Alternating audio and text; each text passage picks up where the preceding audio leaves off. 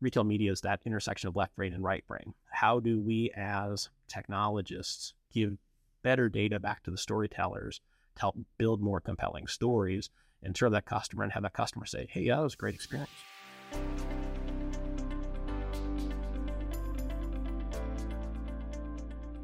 Hi, I'm Andy Murray. Welcome to It's a Customer's World podcast. Now more than ever, retailers and brands are accelerating their quest to be more customer-centric. But to be truly customer-centric, it requires both a shift in mindset and ways of working, not just in marketing, but in all parts of the organization. In this podcast series, I'll be talking with practitioners, thought leaders, and scholars to hear their thoughts on what it takes to be a leader in today's customer-centric world.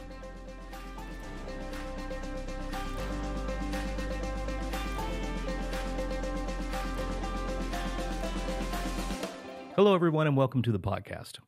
There's a lot of recent conversation and renewed interest in digital screens in store. Some say the next big wave of opportunity for retailers is connecting the physical stores via digital screens to a retailer's media network. But as retailers respond to this opportunity, there are some important questions that should be considered.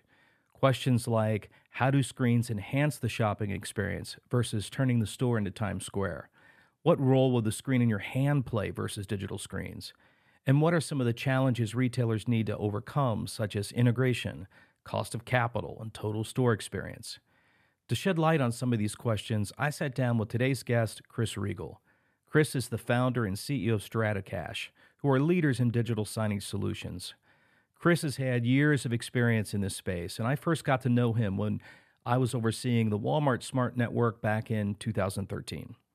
Over the years, we've had many conversations about the role of screens in store, content strategies, and different approaches for how screens can maximize the value they bring to the shopping experience. I hope you enjoy the conversation as much as I did. Well, hi, Chris. It's so good to see you today, and thanks for coming on the show. Good to see you again, sir. You know, you and I have quite a history in the screen space. I think in 2013 when I was at Walmart and had the Smart Network, you and I worked together, and I think we saw each other quite frequently as we were working through that whole era. Yes, sir. Absolutely. You deployed one of the largest in-store media networks in existence. Well, the good news is it was already there before I got there, but we did a lot of work together to keep moving it to the next level. Absolutely. That I think was really a lot of fun work and a lot of learnings about what works and what doesn't work through that period. You know, one of the things that I'd like to start with in this podcast, because it is about being customer-centric, is let's talk about digital signage from the context of the customer, and the customer being the consumer, the shopper, because there's a lot of conversation happening in the market today about the importance of digital screens like we've never seen before. We'll get into why that's so and how much energy's in the space for retailers to go explore this as well as brands. But before we get into that, what I'd like to do is start with the customer, the consumer, and get your perspective on what problem does it solve? You know, what have you seen work in terms of deployment where shoppers really get a benefit that meets their needs and enhances their physical shopping experience? You know, it's a great question. I think what we see are really kind of a two-sided benefit. For the shopper side, it's about how do I make that customer's journey easier, faster, more efficient, what we kind of call like a concierge service. So with the continued constraints on labor kind of across the board, if I'm a consumer and I'm trying to find something, I'm trying to answer a question, I'm trying to determine, hey, maybe I'm in a grocery store on a Tuesday, it's a quick mission trip versus a Saturday where I'm going to do my restock. What am I shopping on brand loyalty, on cost? What am I trying to accomplish in that environment? Digital displays can influence that customer.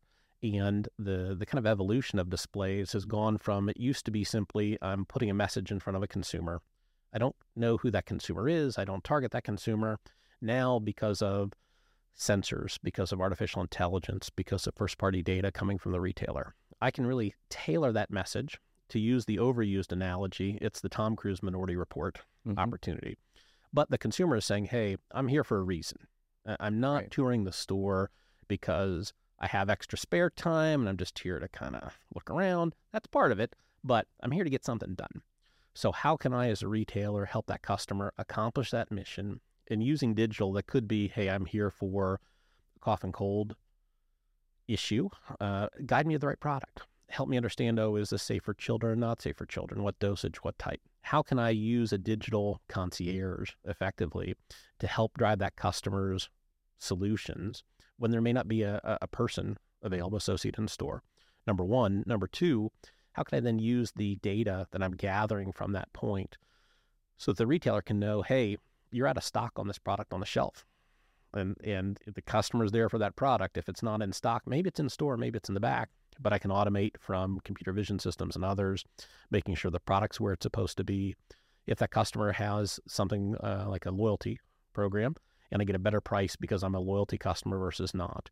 Maybe I'm looking at, I was in Europe several weeks in the last month, when you're now starting to see things like, what are the carbon footprints of product A versus product B? Interesting point. So if I'm a customer and I want to know, hey, what might be the least carbon footprint product? What is non-GMO? What are other? How do I portray that information to the customer to help them on that journey? And the benefit to the retailer there, A, obviously there's an advertising and a promotional point, but the bigger benefit, B, you're giving that customer something that's differentiated as an experience, helping them along that path and becoming that concierge level experience that, using technology to do that, you see in the home improvement sector. You used to go to a Home Depot because there was the ex-plumber there who could help you do that. Well, those guys don't seem to exist anymore. Right. But can I use technology to help get you access to either that same skill set in person, or guide you through, hey, when it comes to home improvements, I'm probably the least capable guy you've ever met. What wrench do I need to re-secure a toilet properly? At the point that I need to find that, I feel kind of dumb of not knowing it, but I'm in store. Hey, take me to this digital display that can help me understand, yeah, here's what you need to buy. Here's what you're going to use it for. Here's how to use it. Here's a QR code that'll walk you through it step by step in that process. Give that customer something of value in that experience, and then that drives the interaction. You're describing an environment and a thoughtful approach that centers on what the shopper needs and can benefit from, and the particular experiences that they're looking for, and some of the challenges of retail with the reduced labor opportunity. But at the same time, a lot of the conversation that I hear is being driven by, this is an opportunity to get an advertising impression in front of a shopper to enhance revenue for a retail media network, which to me, I'm not sure it has that level of thoughtfulness in terms of shopper solution. I think some of that is, you see, and we've seen this in a number, we have 50 plus retail media networks all around the world. And you'll see a lot of digital out of home people push into retail media because they know the lingo. And to the retailer, that's impressive. Oh, this is an out of home person. Out of home experiences coming from a billboard company are totally different than in-store experiences.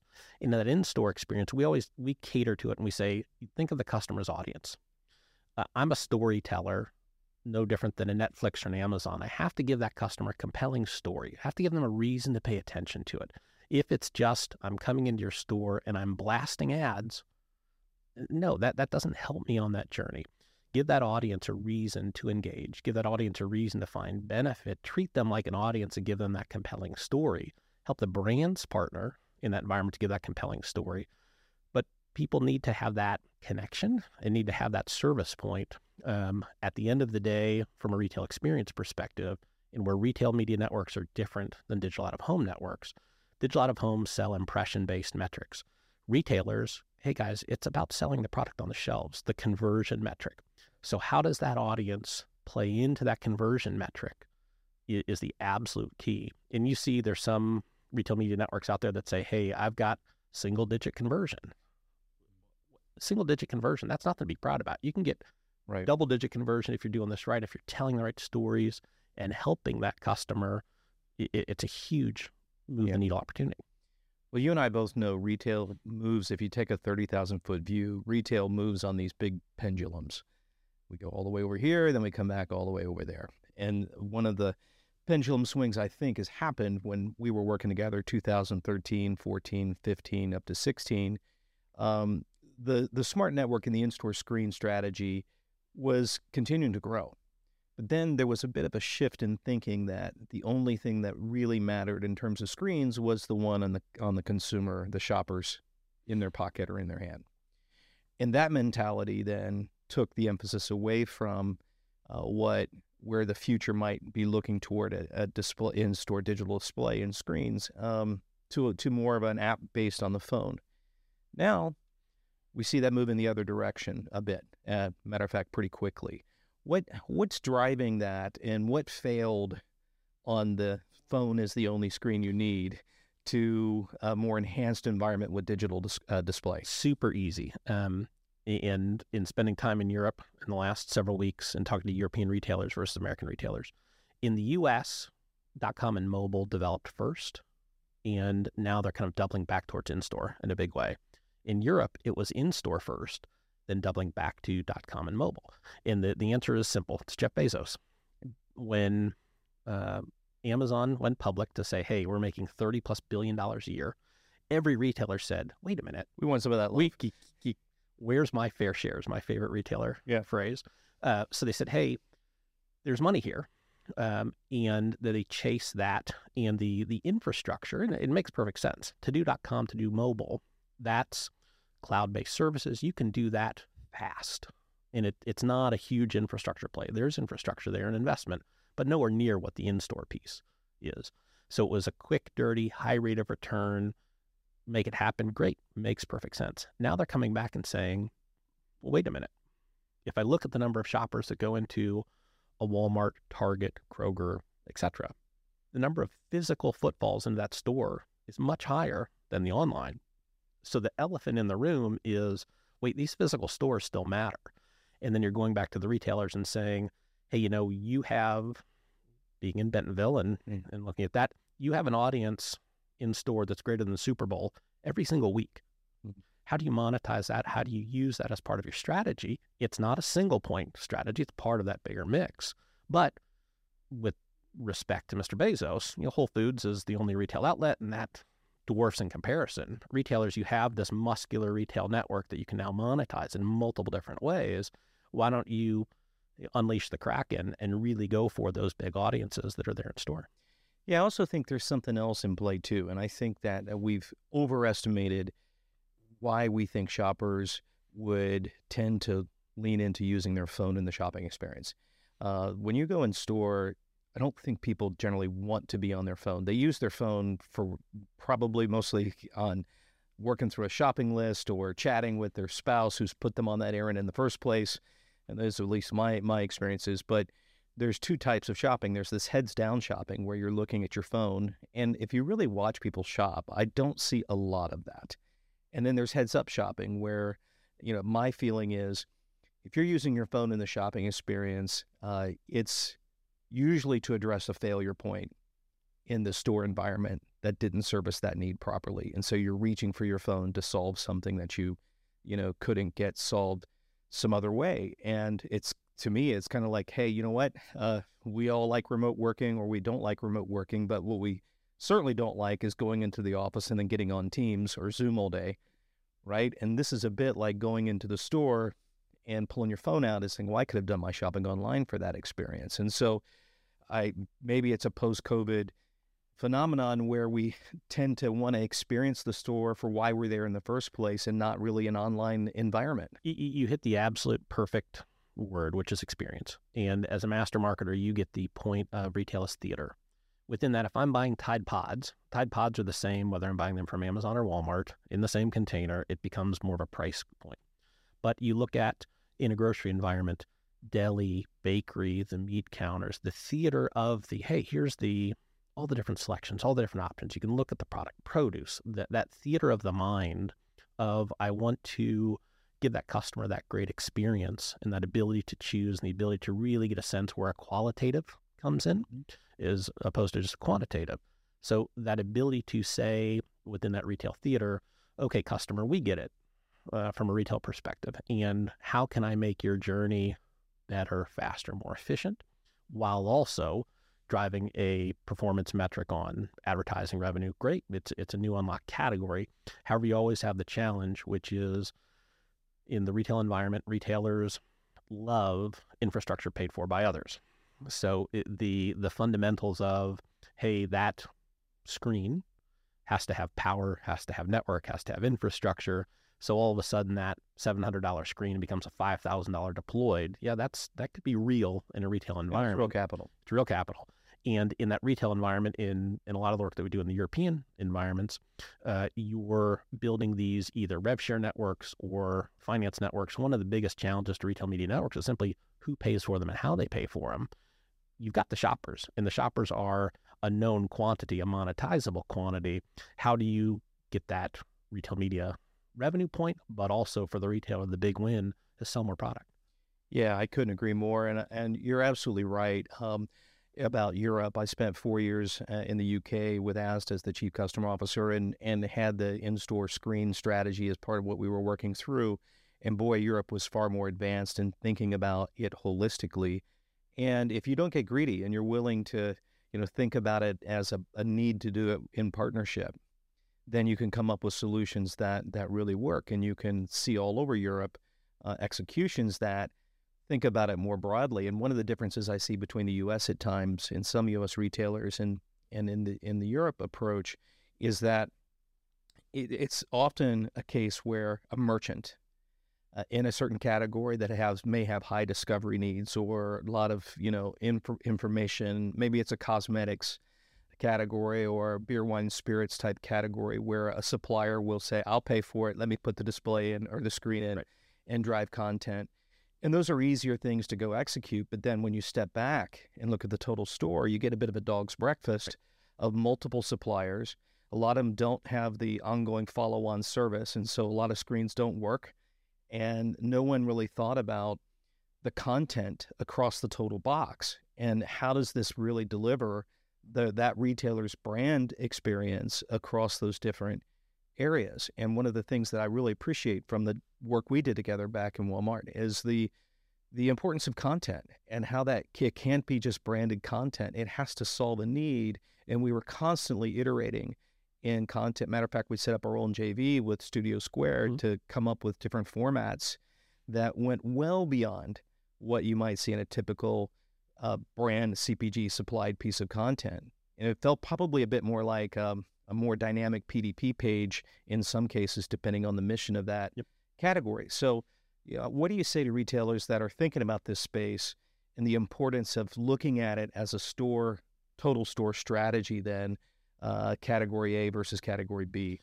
Yeah, the first thing I would say is retailer, if you have a brand that's saying, hey, let me come in and I'm going to put my own experiences in, free is never free, right? There's always a play there. And from the retailer perspective, as a tech has evolved, really even the last kind of 3 years, every display point should be a sensor and intelligence point.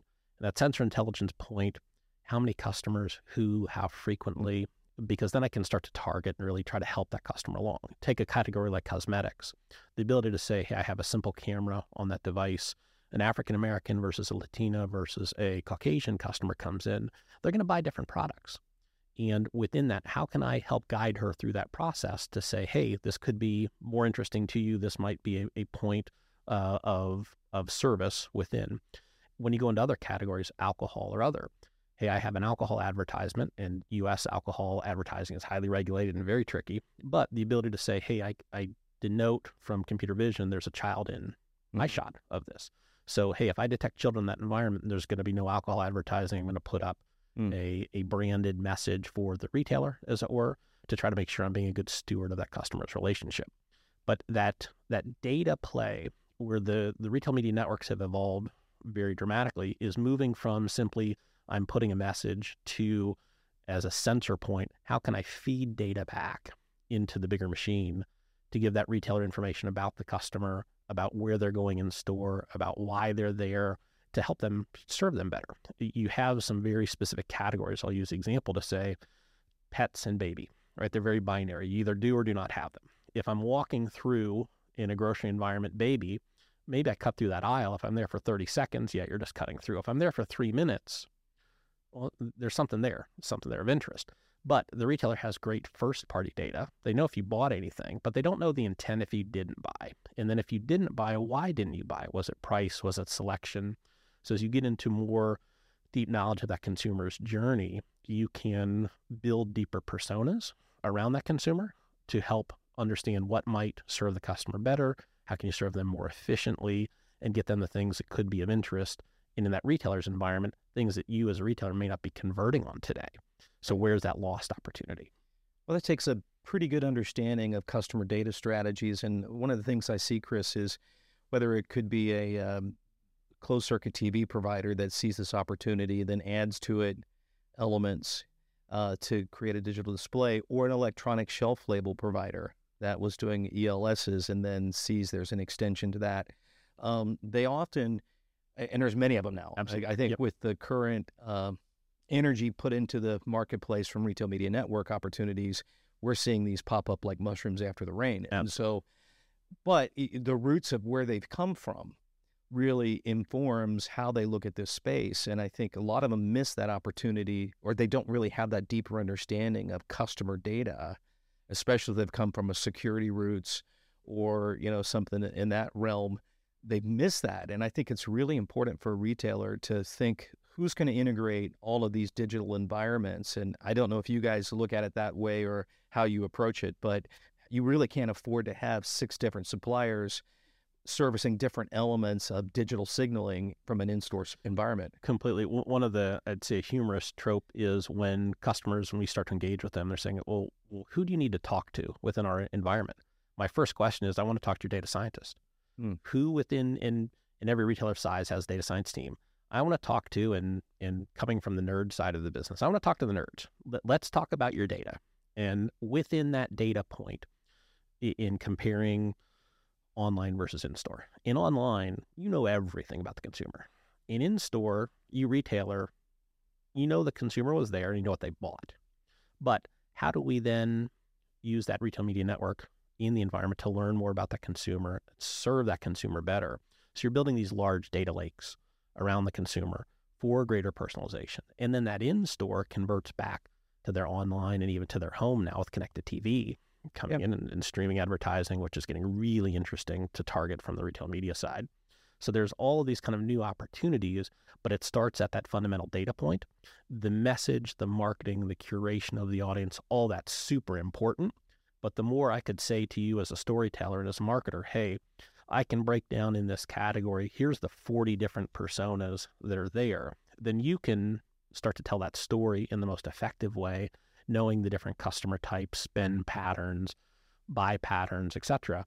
It's really at the retail media is that intersection of left brain and right brain. How do we as technologists give better data back to the storytellers to help build more compelling stories and serve that customer and have that customer say, hey, yeah, that was a great experience. Yeah. Well, even back in 2015, we had every screen IP addressable in the store and was doing some very interesting things with data that was really critical to what we were trying to get done. But if you look at even in Europe with UK, it may be raining in Huddersfield, but not in Leeds, right? And weather has a lot to do with it. And being able to integrate so many different signals to then create store-level experiences based on those signals, that's a fairly sophisticated approach. And you need to think that through ahead of time of where do you want to be with this kind of technology to serve your customers that's on brand for you.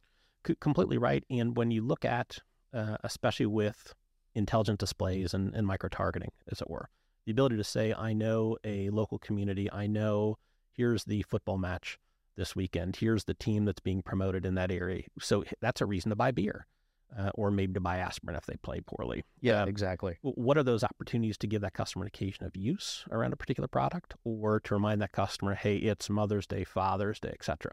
The more, and it comes back to the relevance point, how can I serve that consumer better to say, hey, do you remember X? Or did you know it's going to be warm or cold this weekend, and you may want to know A or B? There's a really interesting project we're doing for a retailer where this retailer does no automotive services at all.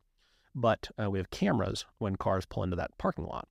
The retailer is looking at that car, and if they detect a cracked windshield, they send a message to the consumer to say, hey, you have a cracked windshield. You may not know that, using computer vision and automated intelligence. And then they give them to a referral to a company across town that does that windshield repair, glass repair. So this retailer, who does nothing in the automotive category, is making money by trying to help the customer to know, hey, you have a cracked windshield, you get this fixed, and cross-categorization in a way that they'd never monetized before. Okay, I've got to challenge you on this one because that is a fantastic story, but I want to know, when does it get creepy? Like, where is that line from your perspective? That's a great question. And legislatively in the U.S. and Canada, biometrics are your face, you own that. You have to opt in from a permissive perspective. And I say the creepiness factor is a gradient based on age. We're all of a certain age to know the Philip K. Dick anthologies on robots, and you see a lot of things about AI in the news today, some of which are real, some of which are just good headlines. That being said, if I'm helping the customer with a point that could be safety, that could be health, that could be other, typically the customers find that beneficial. But it's an age, it's also a cultural. If I'm doing work in China or India that's biometrically specific, the laws are much more permissive. The customers find it a point of honor. It could be Mr. Andy Murray's walking into a bank branch, into a store, and I celebrate Mr. Murray by putting his name and his likeness on the screens as a show of respect. Here, people would put on the tinfoil hats and be a little bit freaked out, very freaked out. But the ability to say relevance in messaging, if I'm coming in and I use the pets and baby analogy, if I don't have a dog, don't give me a message on dog food because I don't care.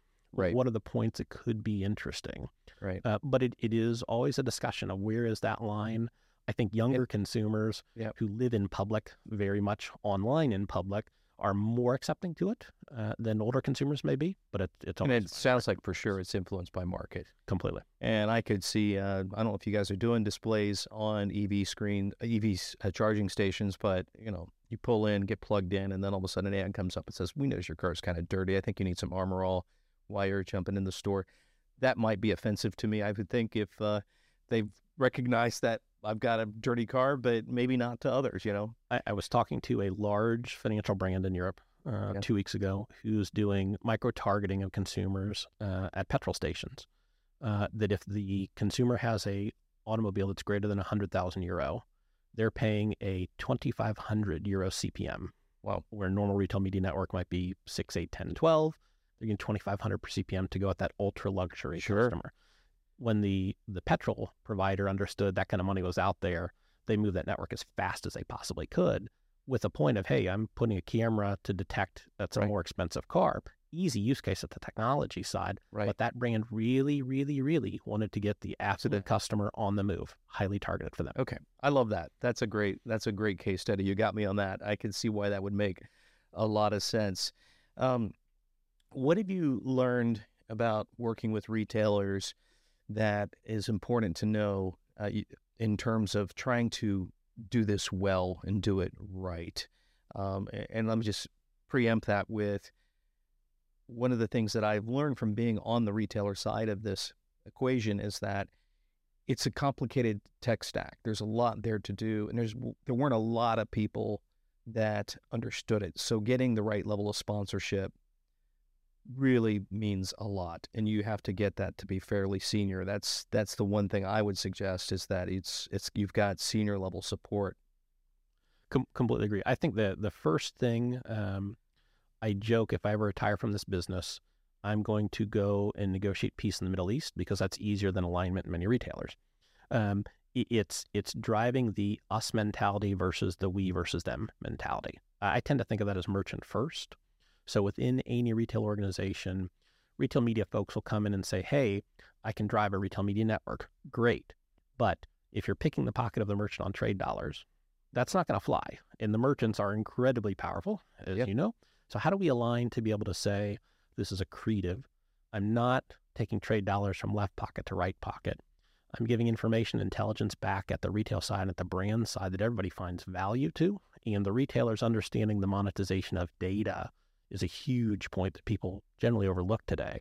But it's building that kind of full win scenario versus, oh, I'm gaining money here but taking money there. To the retailer, it's net zero. So no, how do I build benefit for all? Well, and that's a huge learning. And I think when we had the Walmart Smart Network with the NCAP display program, that was really a program constructed with the merchant in those areas. And the merchant drove that as much as anything because they saw real benefit.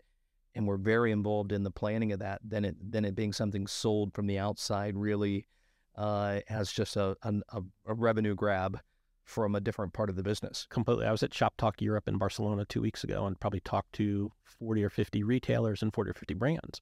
And the brands would say they get disharmony from the retailer when they want to do in-store media, because you have the retail media teams that aren't really talking to the merch teams, and hey, merch wants me to spend here in trade dollars, retail media wants me to spend there, and I have X amount of dollars.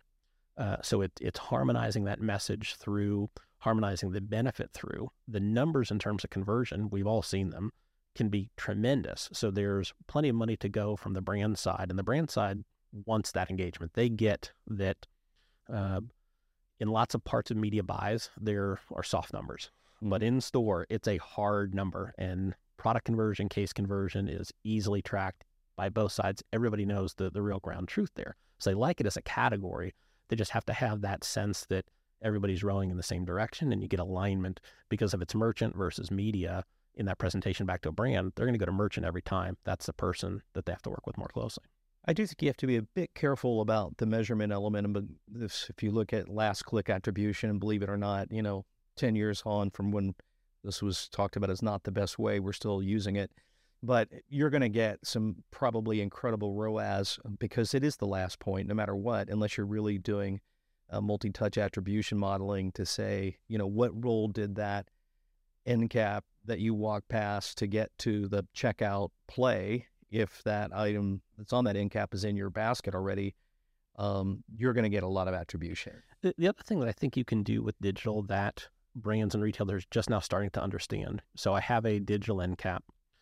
I can track the number of people that are coming to that end cap, engaging with that end cap, but I can also do things like variation of price testing. Am I in a particular category getting lots of looks, but not conversions? So if I vary price by 3%, 5%, 10%, how does that track conversion versus the look? So how can I drive action and insight into a brand, what we call kind of testable propositions?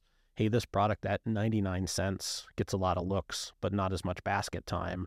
You drop that to 79 cents, all of a sudden you're getting huge conversion. And being digital and the ability to test that very agilely, if the retailer has that precept and that ability to do it, and the brand understands it, you can establish kind of new ground truth of, hey, this works in this way, in a way that we never really would have thought of because we didn't have that insight to that point of sale. That's fascinating. What are you seeing in terms of, in Europe at least, with, I've seen these like 4-foot end cap or side counter electronic shelf labels, which really to me is like the ultimate spot, because you're, especially if you're even in areas like food where you might say, I need keto friendly or plant-based. There's lots of information that you can't really deliver on a paper shelf tag. Are you seeing that take off in any kind of way? Or it's starting to, but it's still in its infancy. The cost for that kind of digital shelf edge display still is relatively high. Call that $500 US, 500 euro equivalent. That in the next 24 months goes down an order of magnitude, maybe $100, $150. Once that reaches that kind of price threshold from an infrastructure perspective, I think it becomes much more broadly used. You've seen a lot of customers in Europe go to the e-paper price points, and they're transactional but not inspirational. That shelf then allows you to be inspirational. Right. Yeah, and it's probably not right for all categories. Right. But for where you've got browsing opportunities, boy, what a great opportunity to enhance the browsing experience. Yep. Completely agree. And because the palettes are large enough that you can have QR codes on that, so the ability to, again, serve the customer, help that customer, hey, I want to, if it's a Campbell soup display, here's a meal idea that I can take with me easily. Customers understand that, value that as a quick transaction, or the technology is an enabler. Yeah. One of the things we started the conversation with is some of the buzz and hype that is mounting and growing every day, it seems, around how important the in-store digital screen space is. We saw the retail media network really explode as, again, catalyst being the Amazon publishing, and then COVID hitting and the e-commerce growth. How fast do you feel this is going to evolve? Is it the hype going to stay pretty much ahead of the actual reality of deployment? Because this isn't as easy to deploy as So what's your forecast over the next couple of years? I always love the kind of Gartner hype cycle, right? Yeah, you I have love the that peak and then curve. the chasm of despair. I think, yeah. In talking to with European retailers, I probably talked to 30 that were in that chasm of despair, Right. which was we did it. We don't really like it because we're not getting the kind of data off of it. It's more broadcast centric instead of targeting, and now we're going to redo it. So the beauty of the retail industry is that it's try, vary until you succeed. So it's all about that incrementalism. I think what you'll see is over the next 1, 3, 5 years, you have two great intersections that are happening. One is retailers are understanding that differentiation from Amazon is, hey, I have 5,000 stores across the country with product on a shelf and hundreds of millions of consumers coming through my stores here that I can influence that customer. Two, the technology continues to decrease by orders of magnitude in terms of cost. So the intersection that's coming is when I'm matching that volume of customers and volume of opportunity with data and with tech that's in a decreasing point, will you see a exponential growth of in-store? Absolutely. The biggest challenges still tend to be the funding models and the infrastructure models because stores were never built out to have all these screens within them. So you have that tax, as it were, from just power network to make these devices go. Well, there's been a few big announcements this week that I won't name names on, but of big investments in store rollout, big retailers looking at certain different in-store display technologies, screens. And I've looked at those, and part of me wonders what customer problem they're trying to solve, and it does feel a bit like it's driven by the hype cycle and deep pockets, which means, as we've seen many times, the delusion curve is going to be there for them in some point in the future, and then perhaps you start working through, okay, now how do we solve these customer problems? I think, in my opinion, you can avoid that if you try to look past the hurry up and let's just invest capital and get everything in stores to let's start with a strategy and really understand what kind of problem we need to solve for the customer. Completely. And you have in the sector, people always ask me, who do you compete with? Who do you watch for? There's a lot of little guys in the sector, but that doesn't matter to me. The guys that we watch in the sector that are consequential are Google and Microsoft. They're the guys that are big enough to move the needle. And you see what Microsoft's done with Netflix in terms of the advertising concession to be able to do streaming. Microsoft gets that big picture of being able to say, how can I monetize that customer in a 360-degree point and take information from in-store to the at-home? That's a very, very smart play.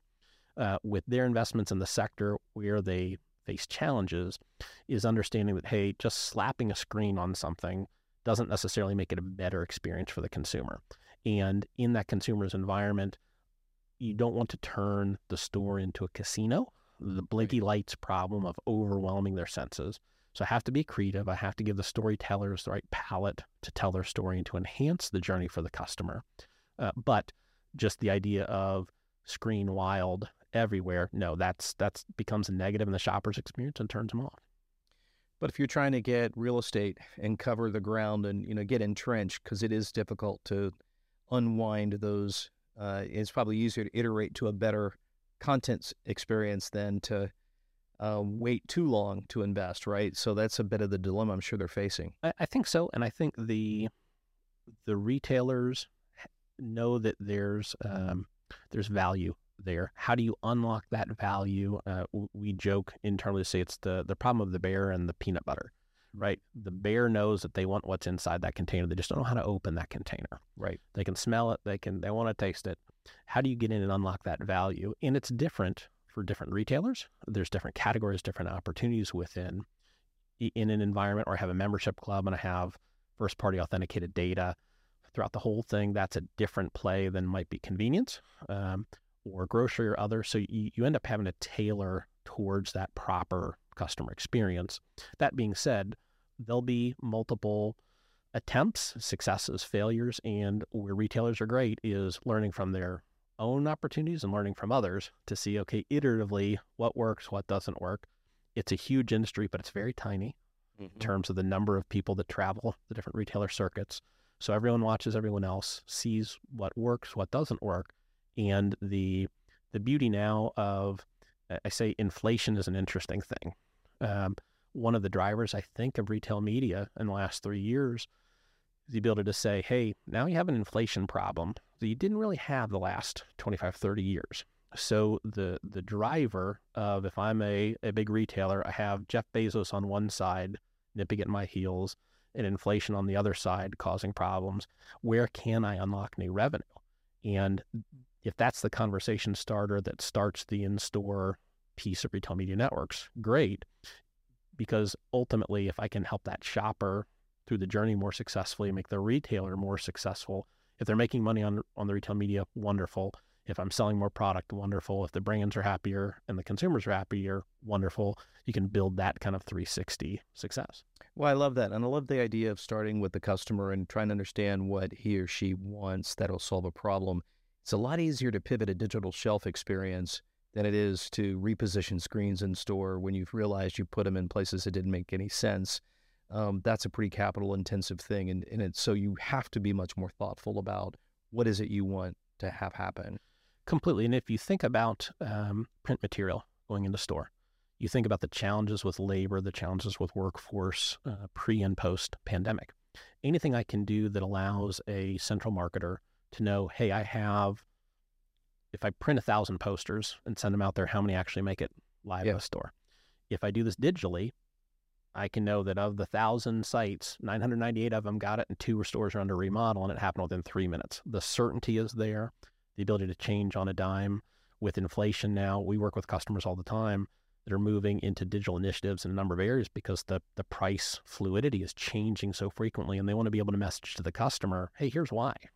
We're not trying to poke a stick at you, but yeah, our cost on trans of this product went up, so this is why we have to move the price. But you're able to have that discussion and to keep a better dialogue with that audience. Yeah, I mean, I think QSR's figured it out. The way they use the digital menu boards, and even in a drive-through experience, time of day and what's there, and being able to adjust where items are out of stock with the customer doesn't even know it. I mean, yeah, it can be done. It's just taking that kind of thinking into the grocery retail or big box mass retailers is still early stages to do that well. Completely. We have the privilege of serving McDonald's as a customer. We drive all their digital menu boards in the United States, 125,000 plus digital experiences, learning from what's an incredibly sharp organization, very smart folks. In the pandemic, how to vary product based on availability, vary product based on price, because, hey, this commodity might have spiked and your consumer has X amount of money to spend. There's a lot of really insightful learning to say, when I'm working with that customer, how do I serve the customer better to convert, where there's some interesting DNA between QSR and direct retail. Well, if it was all print-based, you would never be able to do the A/B testing, get live feedback, all the things that you can do from a digital screen approach. Exactly. Well, Chris, this has been a fascinating conversation. You clearly are an expert in the space and have got the, I don't want to say scars, but the learnings to prove it. We both have the experience of learning the corporate world, as it were. Right. And in getting internal stakeholder alignment is often some of the biggest challenges, especially, as you said, a retailer moves best when they can move in congruence between marketing, merchandising, revenue teams, and getting that congruence to happen all at the same time can be magical when it does, and you could really move the ball forward. And we both experienced when that works well and when it doesn't. And I think keying in on making sure you're solving for the consumer, making sure you're solving for the merchant. And the one thing that's you also have to solve for, which no one owns, is the store itself. So it's really hard to find who owns the store. You'll get 10 different answers inside of a retailer when you go down that path, which makes your job pretty hard. And, I'm convinced you probably could negotiate a peace deal exactly in Europe. So, well, thank you for your time. Anything else you'd like to cover? Or? I think just the understanding within the retailer space that retailers as media platforms can be interesting, but at the end of the day, you're still a retailer. You're still there to move product. The appeal of the extremely high margins in retail media is alluring, but do that in a way that you both capture those margins and serve the customer best and enable storytelling and enable that overall brand view. Then you win on all fronts, as opposed to winning one battle and losing the greater war. Yeah, love it. Wise advice. Great advice. Thanks. Well, I'll have my eye open for what you do next and how you guys keep evolving this space. I'm sure your phone's going to continue to ring as more people look at this as an answer for footfall and traffic and being able to connect a lot more dots than what's out there today. So thanks, Chris. Thank you, sir. That's it for this episode of It's a Customer's World. If you found this helpful and entertaining, I would be so grateful if you could share our show with your friends, and I'd be super happy if you subscribe so you can be updated as we publish new episodes. And if you really want to help, leave us a 5-star rating and a positive review on Apple Podcast or wherever you listen. It's a Customer's World podcast is a product of the University of Arkansas's Customer-Centric Leadership Initiative and a Walton College original production.